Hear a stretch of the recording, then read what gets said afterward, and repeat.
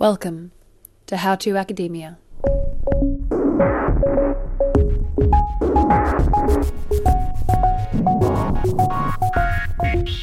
Leaving high school and joining the world of uni can be a weird and difficult time. On this podcast, we talk to our friends, students and academics, to find out how they went about the process of developing professional skills, dealing with challenges, and generally navigating the gooey mess of being a human in the academic world.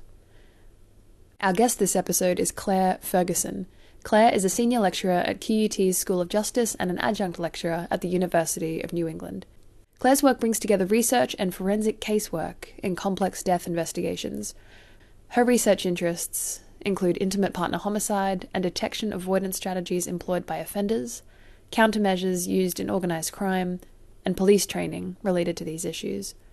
She also has a list of awards, grants, and publications as long as my arm. A quick content warning here. Given the nature of Claire's work, there are mentions of murder and suicide in this episode. These topics are not explored in graphic detail, they just provide context for what her work can be like. Jodie and Claire also chat about being a woman in academia, how to support our peers, and to never, ever read the comments. Without any further ado, Claire Ferguson.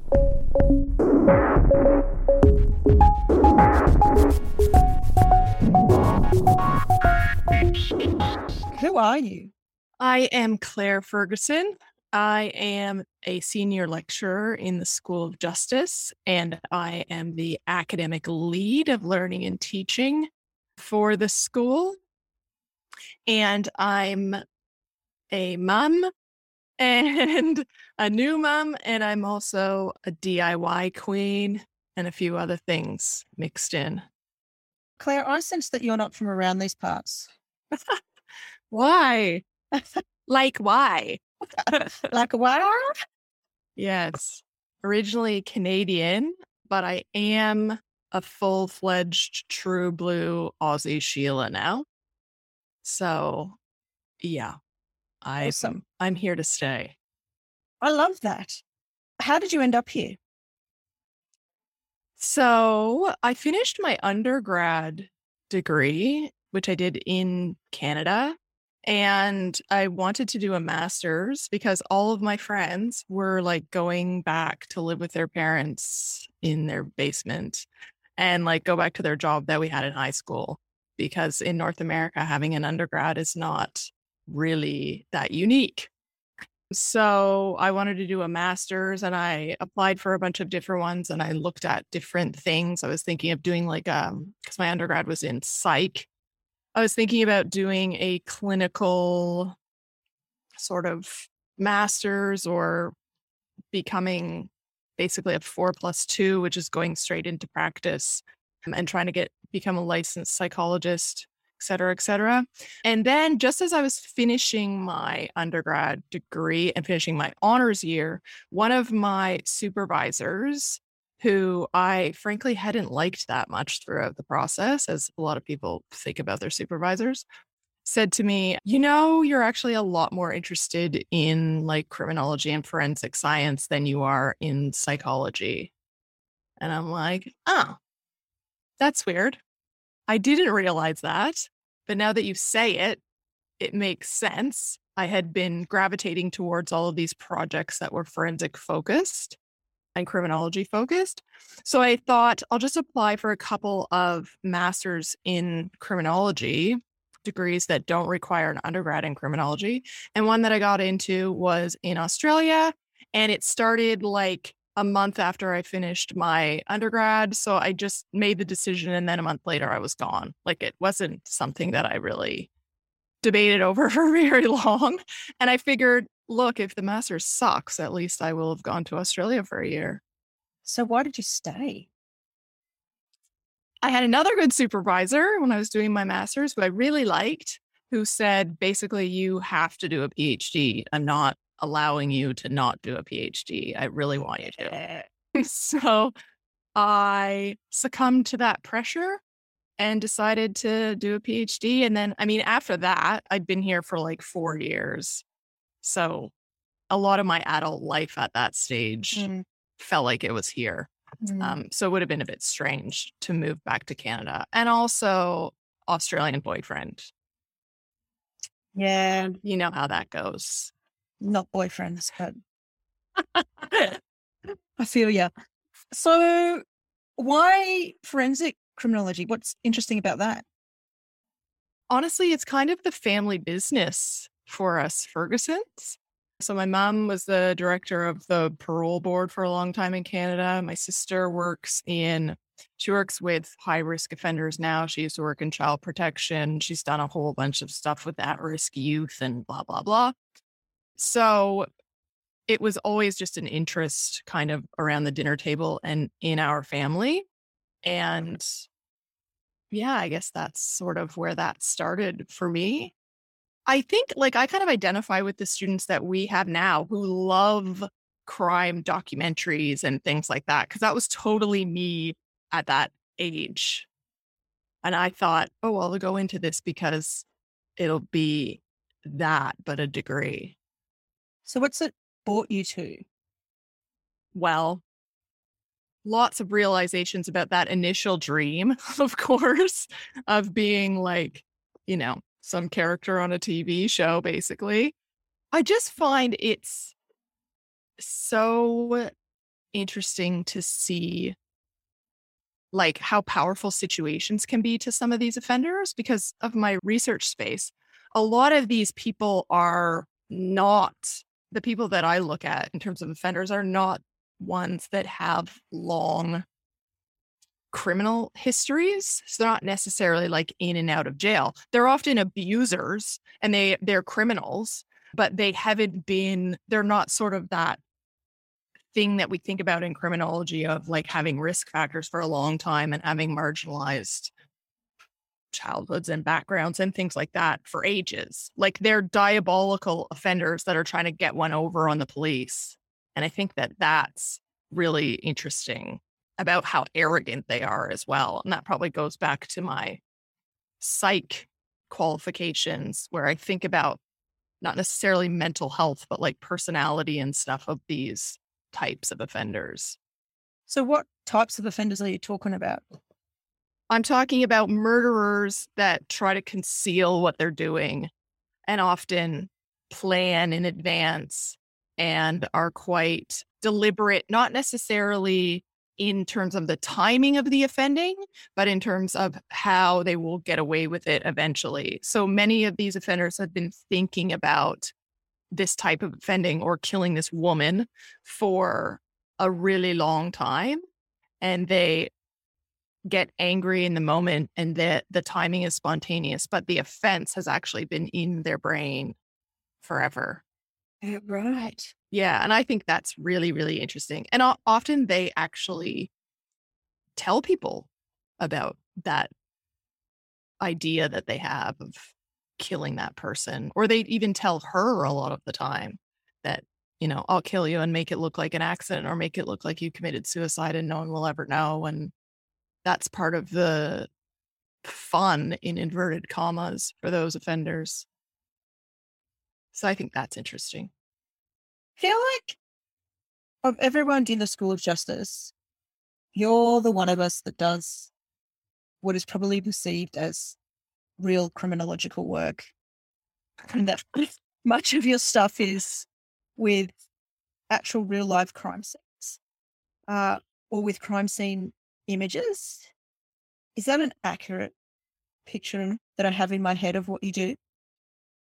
I think I probably do some of the more applied stuff, or at least not necessarily applied. That's probably not the right word. Some of the most ideographic stuff. So I'm looking at cases.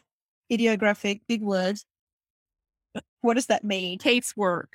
Casework. You're right. Okay. Yeah. So that links to crime scenes, right? Because most of the time in research, you're not going to look at a huge sample size and look at all the crime scene photos from all of them. But yeah, I do casework type of things where we are taking the research findings and we're trying to apply them to particular offenders, offenses, victims, and so on, which I guess is pretty standard criminology or straight down the line criminology. But I also do some quant stuff, which is also pretty straight down the line, old school criminology. So where do these cases come from? They come from some not-for-profits that work for different agencies. So, for example, in the US, agencies will sometimes outsource cases if they don't have the budget to be able to look at them. And these are generally like long, unsolved homicide cases. And they might go to these not-for-profit groups where you get a bunch of people that are volunteering their time to look at the cases and try to come up with new avenues to move forward with them. They also come from police agencies specifically, like Australian police agencies sometimes reach out to me and ask for advice on particular cases. Sometimes lawyers. And then also I get emails from family members and people that are related to people that have died where they think that the investigation into the death was really poor. And they ask for my help with drawing a conclusion about maybe what else could still be done or what went wrong. So it seems to me then that you do a lot of work that's front facing with people. That's actually touching on some really difficult points of their life. Yeah. How does that sit with you? The working directly with victims' families is, of course, a lot harder than when you're working with a police agency or a group of experts or whatever, because a lot of the family members, like, it's their last hope. They usually understand that really no matter what I say, if a police agency or a coroner, for example, doesn't want to reopen an investigation or move in a different direction with an investigation, my opinion is probably not going to change their mind, especially when they are likely to have access to information that I don't have. So I would only have what the family has been able to get. Sometimes that's everything. Sometimes that's not very much. So that's really hard trying to explain that. Like, yes, I can look at this, but there may not be the outcome that you actually want. And if I'm your last hope, that's kind of not a fun message to deliver. But also, then there's like the limits of what the research and my expertise actually allows me to say. Like, you can suspect that someone has been murdered and never be able to prove it. And the police can do an excellent job or they can do a not so great job, but you don't know what you don't know after it's already done. So explaining that to people can sometimes be really tough. And people usually respond to that message. It depends how long and how many times they've spoken to different experts, I guess. A lot of them are not downtrodden, but they're hopeful, but they have low expectations because they've been let down all the time in hoping that, mistakes will be fixed or what have you. But luckily, most of what I do is not directly with victims' families because it is heavy stuff to do. How do you deal with disappointing people? Not very well. I don't like to disappoint people. I'm dead serious when I say that I don't deal with it well. I deal with it through exercise and through doing projects where they have a tangible outcome at the end of the day. And I can say, this is what I've done today. But I try to be as honest and as forthright and sensitive as I can be. But, sending an email back to someone saying, I'm probably not going to be able to give you the answers that you want or with the certainty that you want.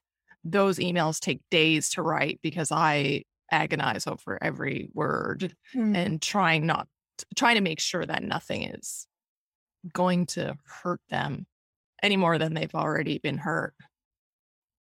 It's not the funnest. It's not the funnest. It seems like just another one of these areas that we encounter so often where there's just not ideal outcomes. Yeah. And I think that's the problem with this type of stuff where you're like thinking about what have police done or not done, or what have investigators done or not done, where there's actually no fix.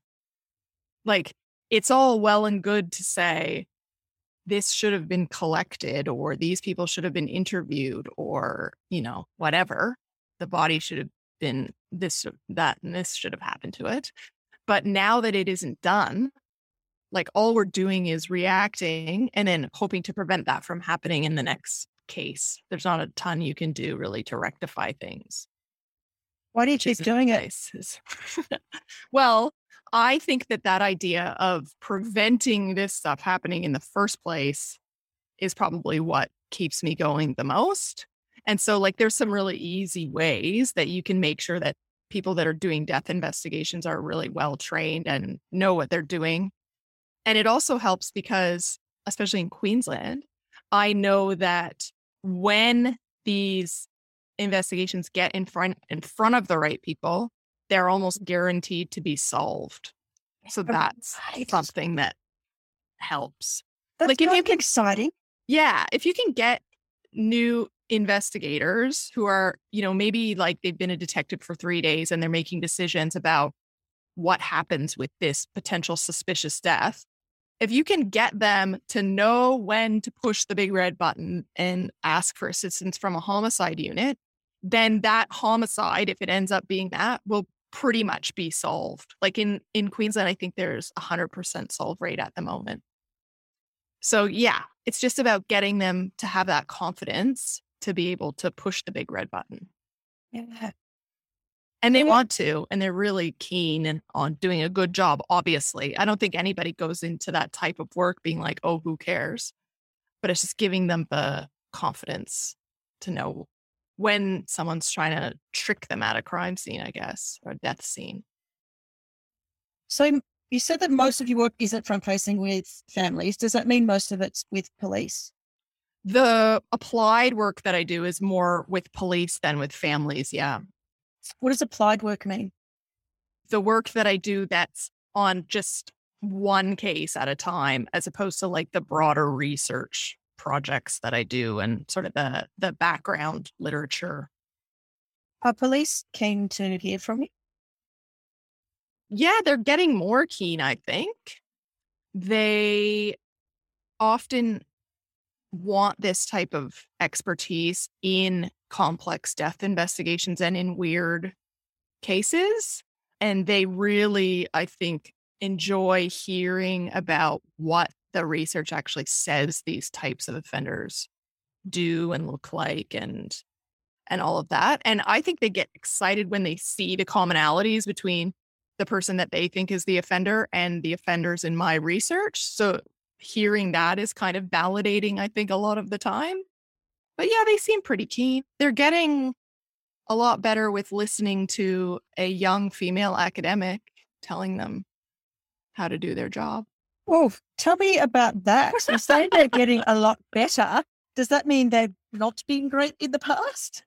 Well, I think the thing is that you have to develop these relationships like anything. Like if you're getting an external person to come in and look at the work that's been done, you want to trust that that person isn't going to just be a jerk about it.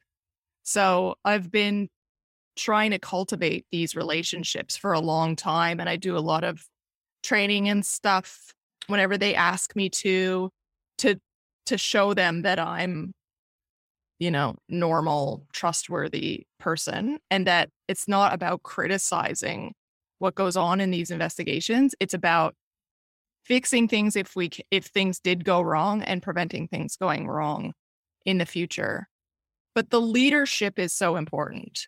So like if they have someone who's in a leadership position that is really keen on looking at academic research, then that has a massive flow-on effect.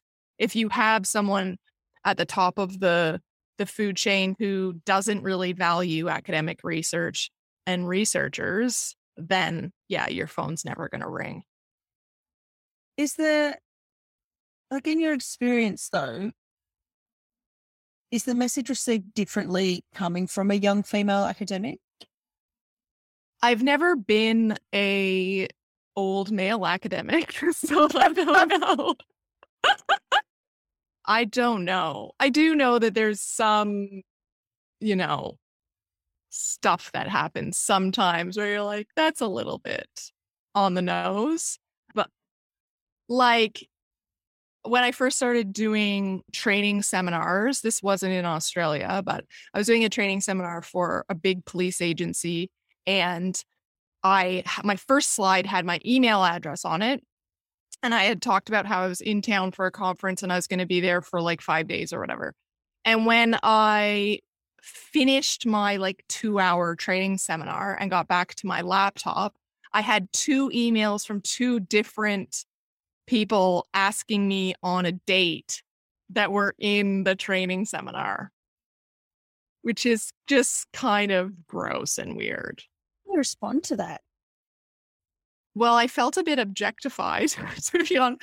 I felt like, did they listen to anything I said, or were they just like staring at my boobs the entire time I was up there?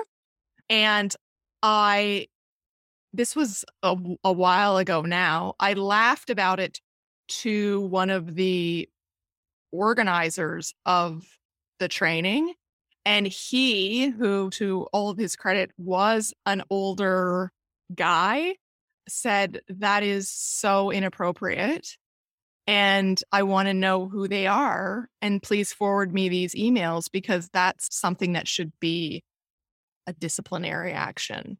So I thought that reaction made me really happy. And I thought that was a good thing to have happen after. Of course, it would have been better if it never happened in the first place. But afterwards, it's nice to have that kind of support from someone who's probably never been in my position. I love that. I love that like there's actually that response that says this situation is not okay. Yeah. And also that you don't have to push to have that managed. Exactly. Yeah. I think I can't even remember. I don't think I even responded to either of those emails. I'm not sure if it happened now, what I would do. I probably would respond, and it probably wouldn't be the nicest response. Or I'd, say, love to have a coffee and chat about concealed homicides whenever you have one that warrants discussion. Talk to you then. Love, Claire. Maybe this I say would go like with a regards. Yes, regards, or warmly. Yes. Something exactly very passive aggressive. So what would be your advice for young women going into professional settings, knowing that, this stuff still occurs, Me Too is a thing, sexual harassment remains a thing. What would be your advice to young women going into those professional settings? Oh, it's so hard. I think you have to probably think about, be prepared for stuff like that happening, firstly, because when that stuff started happening to me as I got into my professional life, I was like floored every time something like that would happen. And obviously, as you grow up a bit and it happens more, then you start to be less floored. But when it was first happening, I was shocked. And I will say that, sometimes stuff like that happens from women just as much as from men, just making you feel small when you're there as a professional. Yeah. So be prepared. But also, I think in that preparation, have like an idea of what your boundaries are and how you might want to think about reacting to stuff like that if and when it does happen, so that you have a little bit of a plan beforehand and you don't end up just doing the thing that I always did, which was just like nervous laughter and walk away. Yeah. Because it's an opportunity, I think, to say, that's gross, or, not appropriate, sir. Not appropriate, sir. Even like, I remember once I was walking into a conference with a bunch of professionals, and a group of women, I had already presented, and a group of women was walking behind me. And they said, oh, here she comes, lamb to the slaughter. And I was just like, I thought we should have been supporting one another. Yeah. Because they work in the industry. It's not, sometimes you are faced with stuff like this. And yeah, it was just not a fun thing to have overheard. So I did turn around in that. I didn't do nervous laughter in that instance. I just turned around and looked at them and stopped so that they would know that I heard and that it was very mean. Yeah. Did that? And if they thought that I was a lamb to the slaughter, like, help then. Help! Clearly! Help me! Help you!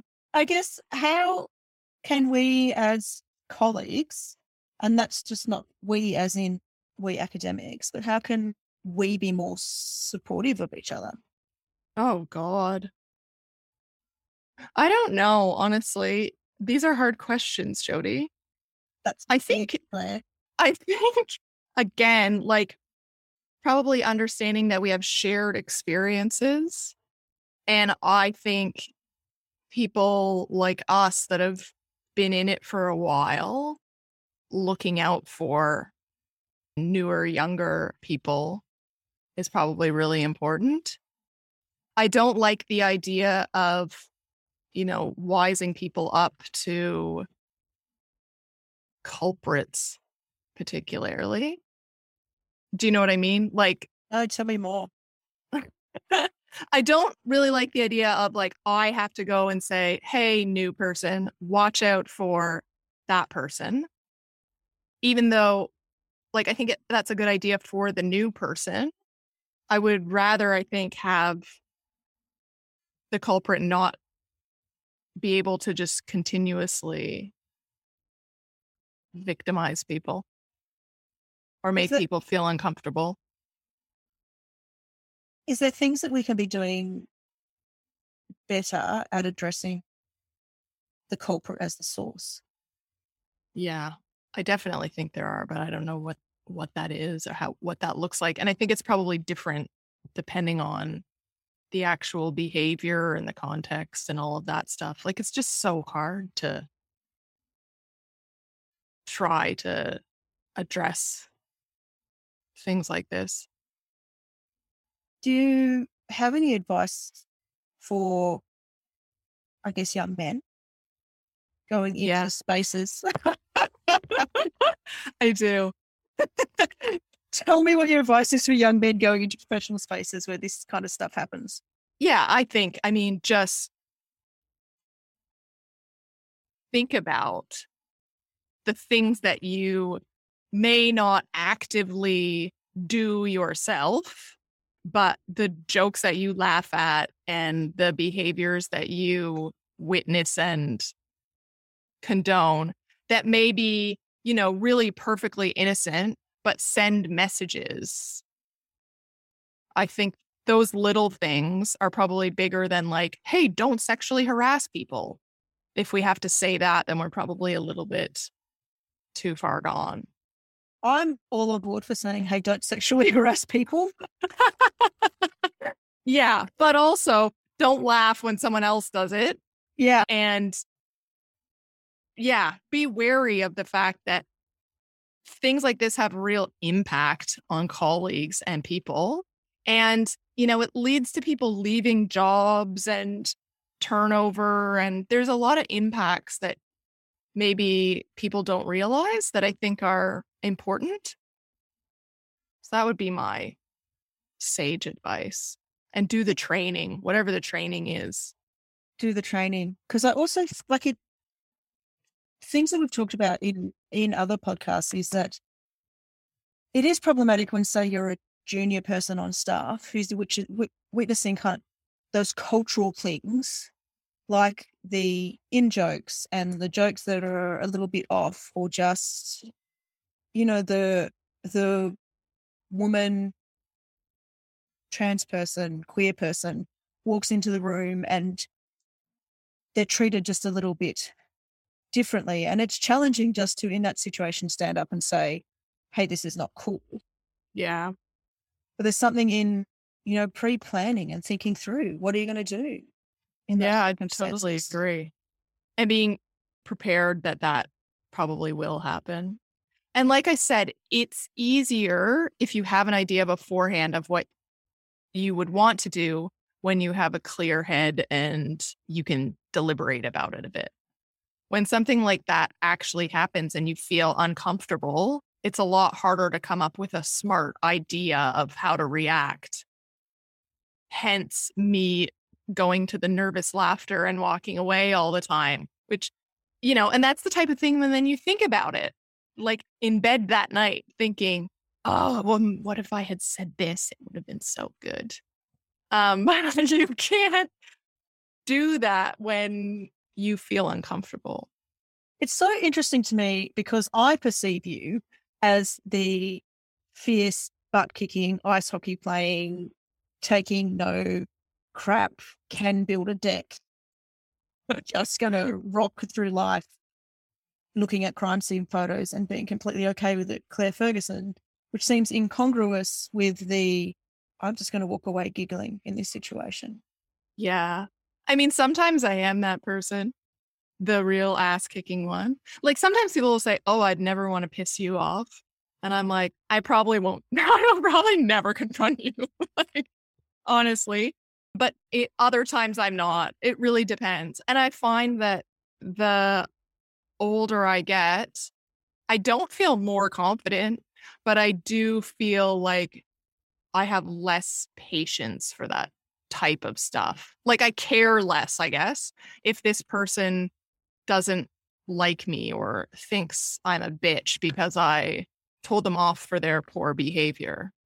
I will never go out of my way to be mean or aggressive, of course, but I mean, sometimes people deserve to have you look at them and say, can you please explain what you meant by that? One of my favorite responses, can you just tell me what does that mean? Yeah. I mean, sometimes I'll say something else that's a bit of a spin on that and has swear words, which is probably more aggressive, but not in a professional setting, of course. But yeah, that's a powerful statement, I think. Yeah. I don't understand what you meant by that. Yeah. Or can you repeat that? Yeah. Making people repeat things is. Yeah. And then they feel self-conscious that they have to say this thing again out loud. Yeah. It's a good one. Also, I'm going to throw in here a little plug that QT offers mates bystander training.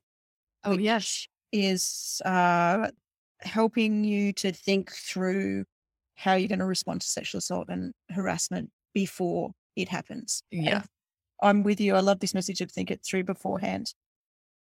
Do you think that online spaces have diversified the way that people may need to respond to things that they don't think is appropriate? Yes, absolutely. So, I mean, the first thing that I've learned in recent years is never read the comments. Like, just don't. Because it's too hard to not think about later moving forward.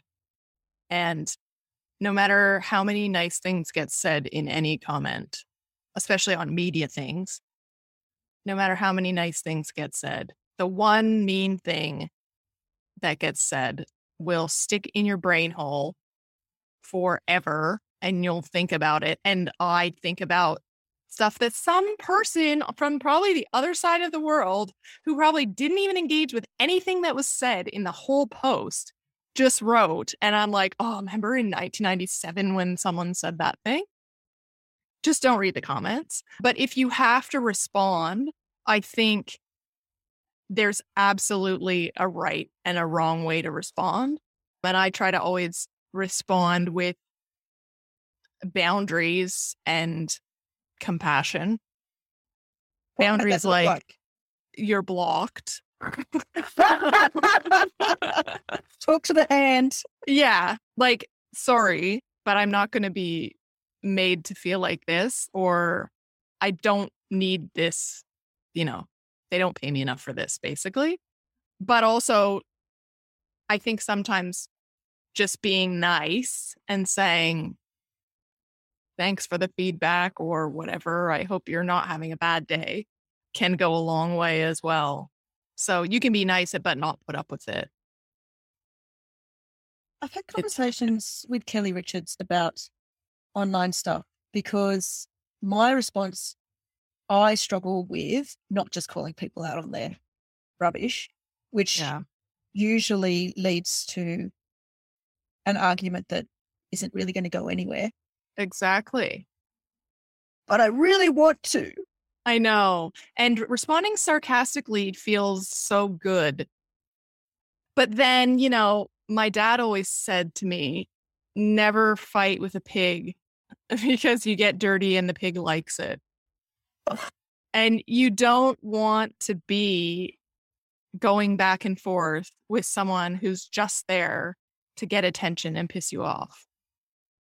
So why bother?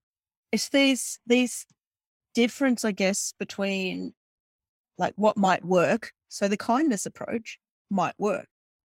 The engaging in a conversation that lacks the heat or trying to understand where somebody is coming from might work, but it is much more emotional labor. Yeah.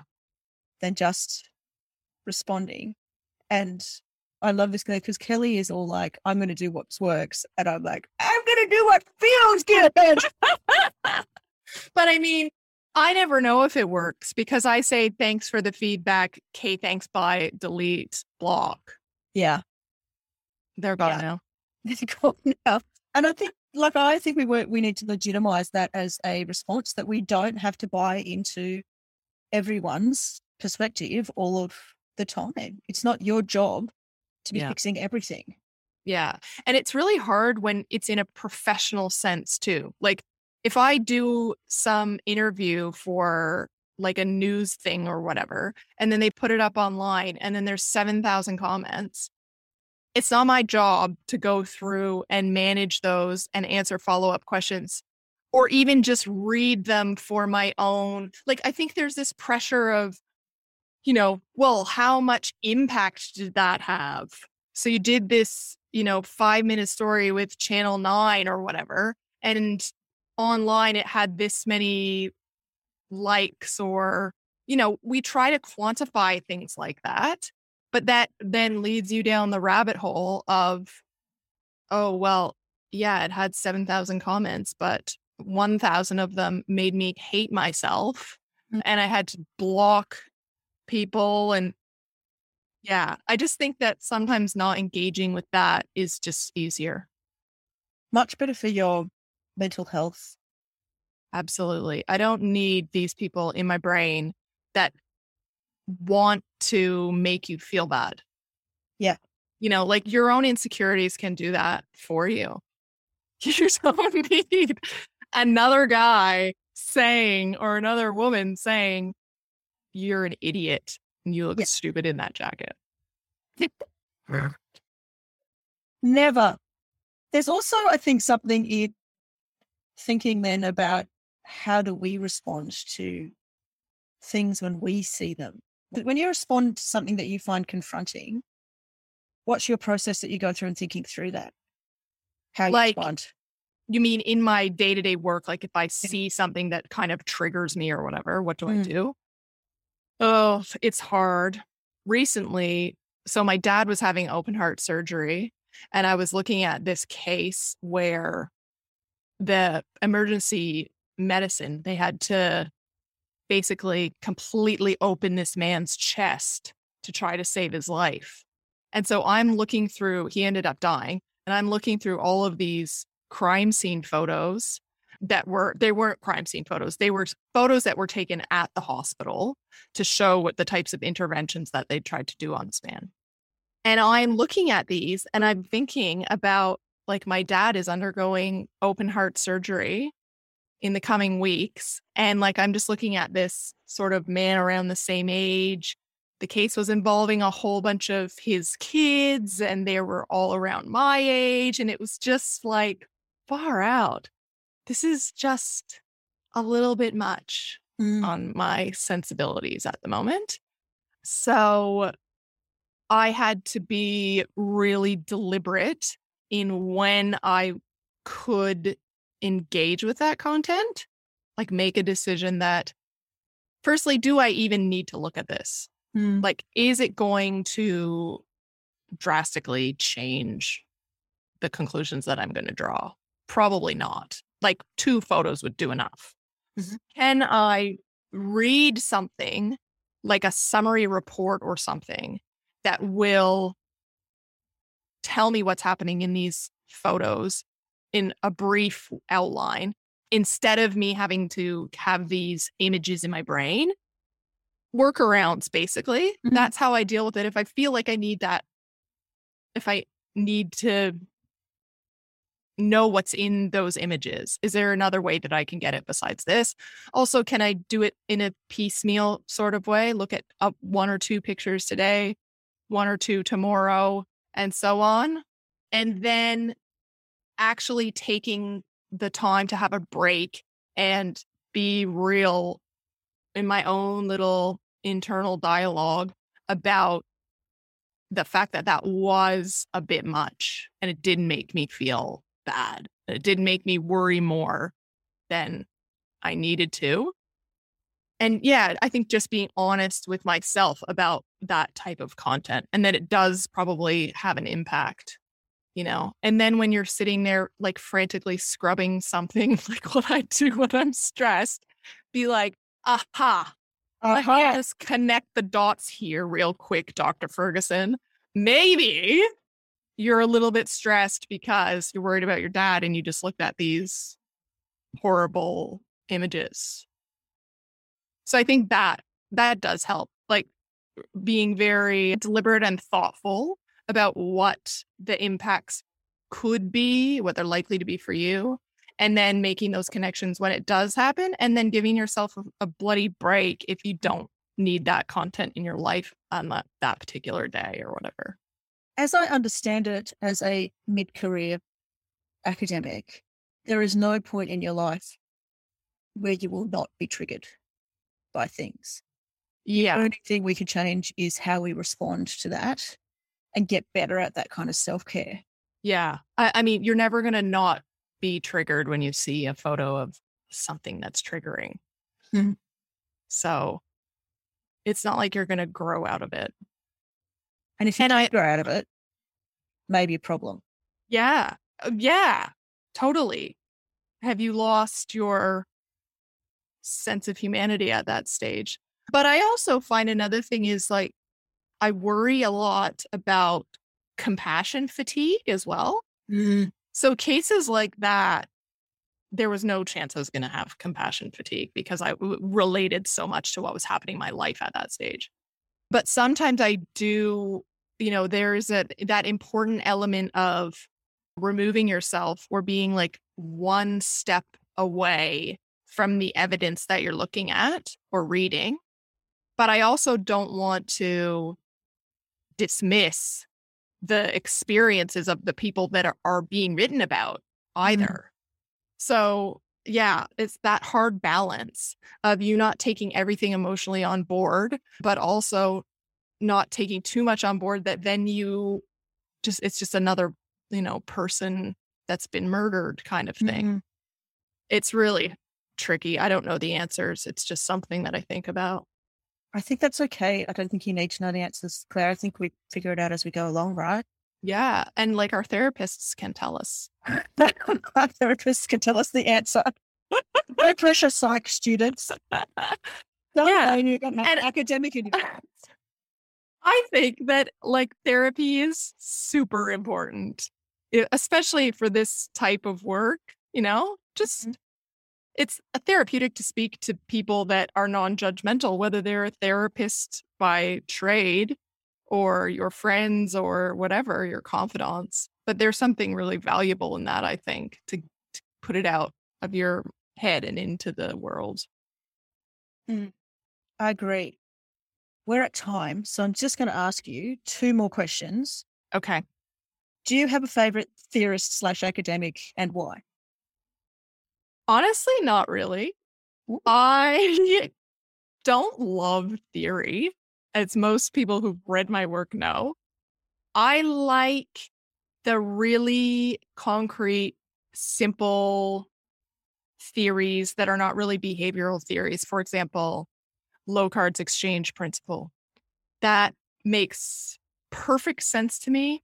And it's systematic in that if the story is that this happened, for example, the story is that I threw my phone and smashed it against the wall, then you can expect that there's going to be some evidence on my phone that it was smashed against the wall and some evidence on the wall that my phone smashed into it.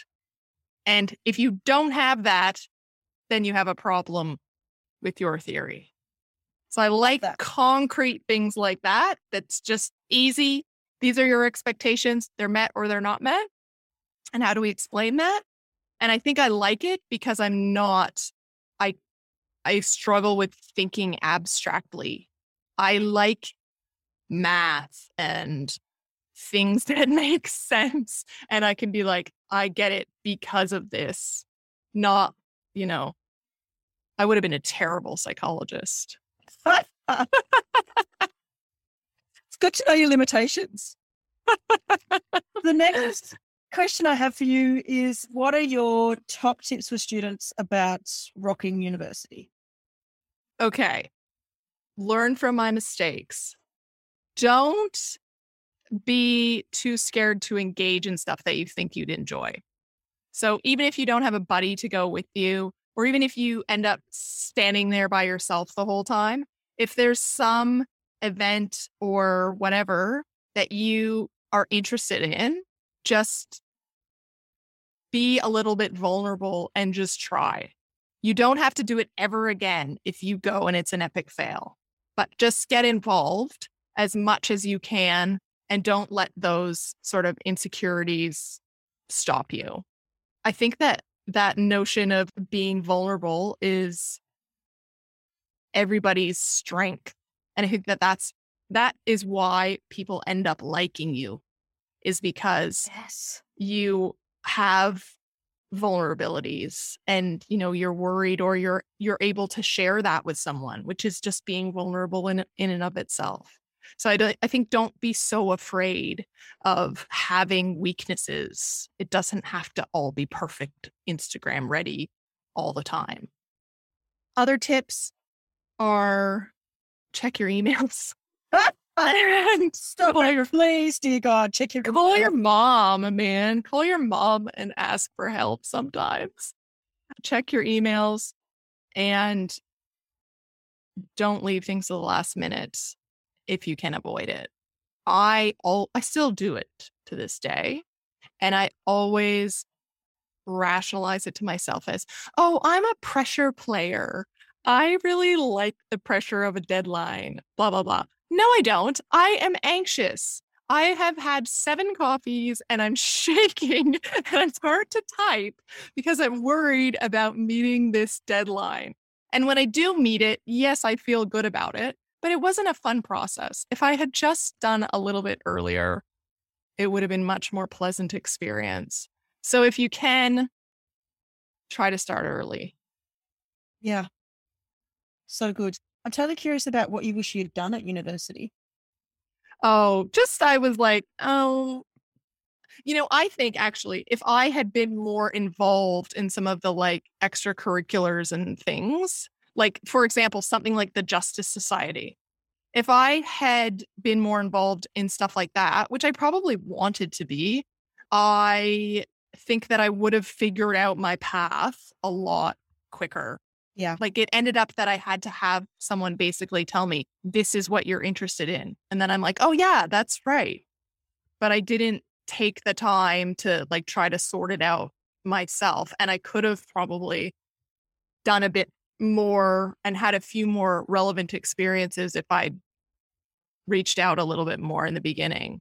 But like if I didn't have a buddy that was going with me, then I just wasn't going. Right. I love it. I was going to parties instead, Jody. We all know how that turned out. Well, pretty well, I would say. Well, probably Yeah. fewer brain cells, but look, all about the experience. I think you're an outstanding human, Claire Ferguson, and I thoroughly appreciate you as a colleague. And Thanks, Jody. You thank too. thank you so much for your time. My pleasure.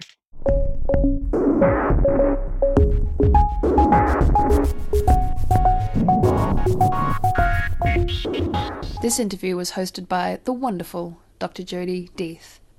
Jody is also our co-producer, alongside the excellent Dr. Caitlin Molliker. Editing by Kelsey Adams, that's me. Music by Poddington Bear. This podcast was developed with support from QUT. Thank you for listening.